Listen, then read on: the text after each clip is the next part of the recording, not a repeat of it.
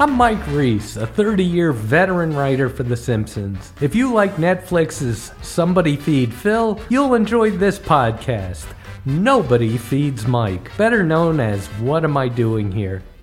I've spent 20 or so episodes telling you where to travel, but I never gave you the why. Why travel? My grandpa A.B. used to say. Anywhere you go, there's a Broadway and a Main Street. These are strange words coming from him, who had an excellent reason to travel. Hitler! My grandfather left Poland for America, a young boy with just 8 cents in his pocket. By the end of his life, he had doubled that.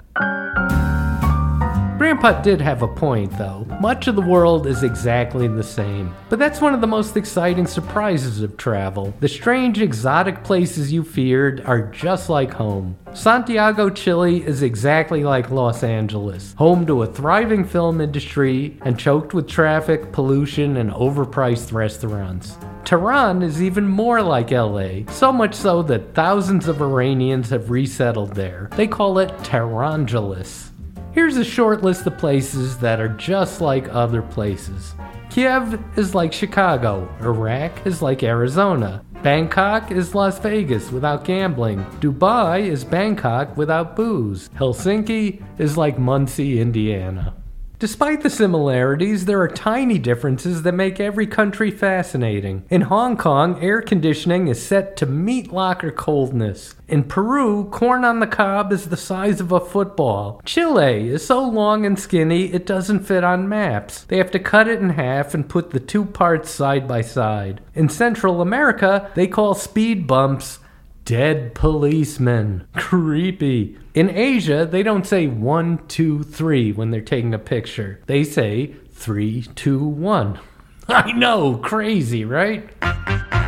Being in a foreign country makes even the most mundane activity exciting. When Denise and I travel, one of us, I won't say who, always forgets her tampons. In Iran, she sent me wandering the Persian bazaar looking for a pharmacist. I finally found one, but he didn't speak English. I was forced to do an elaborate mime on the concept and usage of tampons. He seemed baffled, then amused, and finally he smiled as a light went on in his eyes. He went to the back of his shop and came back with a white package. When I got home, I found he had sold me a rectal thermometer. I instantly regret telling that story. So here's a cuter one. One activity that feels like a chore at home and an adventure overseas is getting a haircut. I once got a haircut in Ethiopia and the entire village came out to watch. It was fun and a little cheaper than at home. What cost me $35 in New York was 72 cents in Africa. I once sprang for the fancy $1.50 haircut in Khartoum. It took 90 minutes, including a shampoo and an unasked-for full-body massage. The barber sculpted my hair in the local fashion. Stiletto-sharp sideburns and a deeply pointed widow's peak. On them, it looks good. On me, I look like Jewish Dracula. And if you ever visit Seville, Spain, and you should, it's one of the most gorgeous cities on earth, get a haircut there. Then you can tell everyone you went to the barber of Seville. It's a great joke. Or at least it was the first 10 million times people did it. Of course, the main reason you travel is because the world is full of things you have to go there to see. They won't come to you, and photos are no match for the real experience. To put it in terms my audience will understand, it's like the difference between sex and porn. Travel is like sex. It's expensive, time-consuming, and often to be regretted. Like sex, travel can be messy and require a trip to the doctor, and I can only do it 2 or 3 times a year. But then I brag to all my friends about it. Travel delivers. The world's landmarks have been drawing visitors for centuries. If the Grand Canyon were overrated, news would have reached Yelp by now. These attractions are not like some trendy movie that everyone talks about and no one likes. I'm talking about you, Wes Anderson. The Great Pyramids really are great. The Great Wall of China is great too. But The Great Waldo Pepper is a lousy movie, although it stars Robert Redford, and he's great, and older than the Great Pyramids. The people are what you expect too. The French really are rude. The Swiss are polite. The Germans are polite in a way that feels rude. They can say thank you and make it feel like up yours. And some things make more sense when you're actually there. Denise and I stayed in a hotel on the edge of Germany's Black Forest, the setting for so many grim fairy tales. We stepped into the woods for a little stroll and immediately became as lost as Hansel and Gretel. We wandered helpless and hopeless for over 3 hours before we were finally rescued by a brave woodsman. Actually, it was the gardener from the hotel. We were only 50 feet away from the property. And Machu Picchu, high in the Andes, is cloaked in mystery and magic until you actually visit. Then you'll recognize it instantly for what it is. A summer resort, a place in the mountains to escape the heat of Peru. It's got cabins, it's got views, there's even a slide for the kiddies. Really, it's got a slide. It's just an old Catskills resort, but for the Incas, not the Finkles. Naturally, travel comes with disappointments. The Mona Lisa is much smaller than you expect. It's about the size of a sheet of typing paper. But The Last Supper is friggin' huge. Oscar Wilde called Niagara Falls the second great disappointment in a bride's life. While this was almost certainly true for Mrs. Wilde, Mrs. Reese and I love Niagara Falls. It's beautiful and overpowering and breathtaking for about an hour. And when you get bored with it, you can walk up the road to Clifton Hill, home to every delightfully crappy attraction you could hope for. There's dinosaur mini golf and Harry Potter rip-off putt-putt golf. There's zombie laser tag. You can visit the Movieland Wax Museum, the Criminals Wax Museum, and the Sports Heroes Wax Museum. O.J. Simpson was in all three.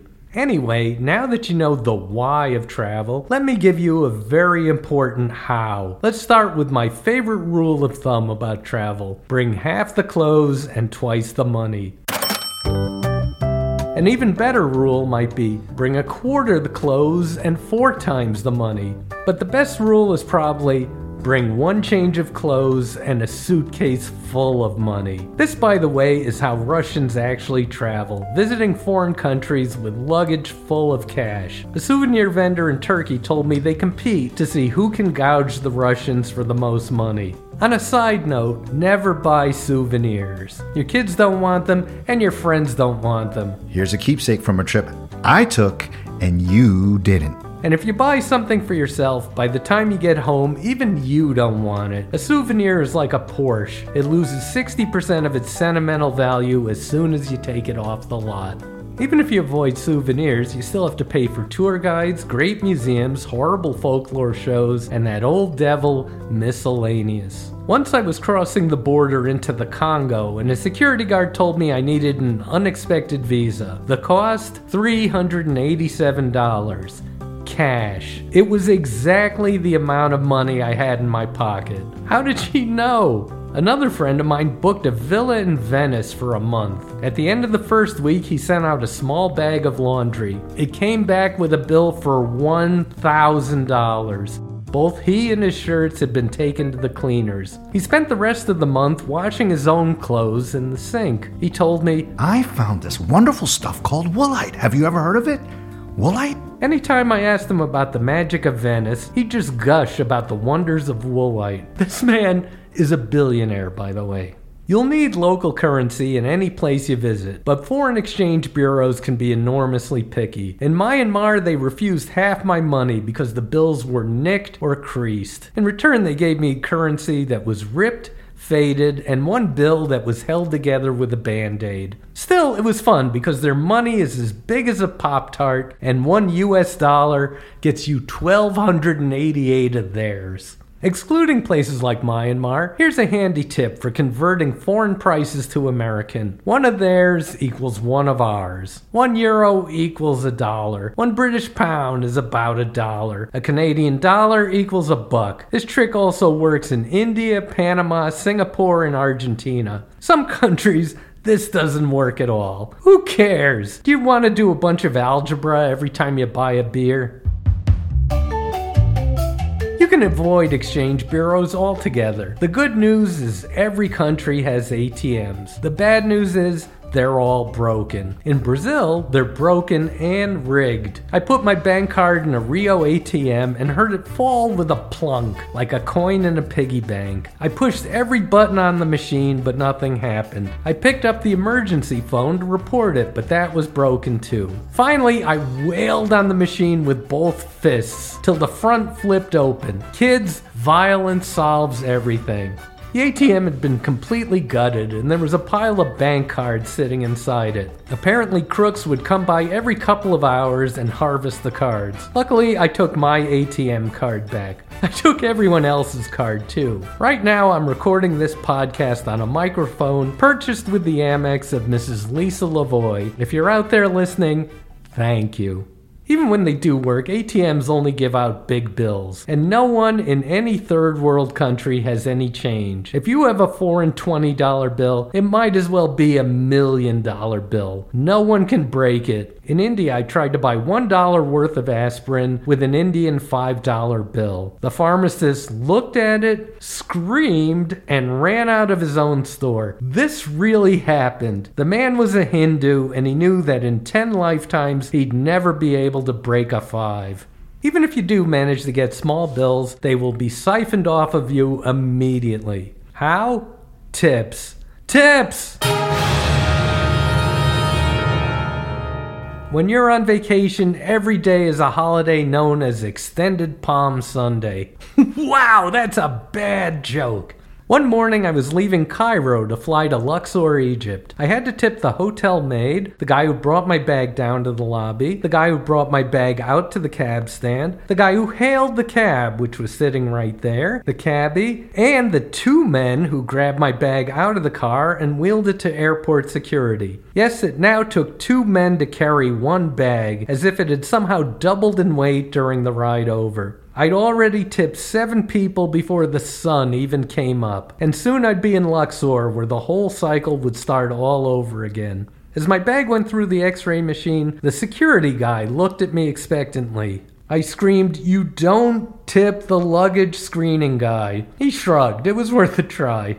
The biggest tip I'd ever been hit for came at 15,000 feet. Denise and I were 4 days into our climb up Mount Kilimanjaro, a fiasco you'll be hearing about in a future podcast. As I was drifting off to sleep in our tent, Denise said, "I hope you have $900 cash to tip the porters." I did not have $900 cash. I would not carry $900 cash if I were going on a world tour of strip clubs. I climbed the rest of Kilimanjaro knowing that at the end of the trip, I'd be stiffing our 10 burly porters. My plan was to reach the top of the mountain, jump off, and plunge to my death. Tipping is not universal, by the way. The Japanese don't have it, neither does Australia. I remember an elderly Australian woman telling me a horror story from her youth. I was working as a chambermaid, and after I cleaned this woman's room, she gave me £2. The old lady shuddered. That was her whole story. Someone tipped her. That was her Stephen King twist. So trust me, my complaint with tipping is not the money. It's the aggravation. And the money. But mostly it's the aggravation. And the money. What Am I Doing Here was written and performed by Mike Reese and produced by Josh Perillo, featuring Denise Reese as herself. Additional voices by Trevor Morris, Mike's Funny Doorman.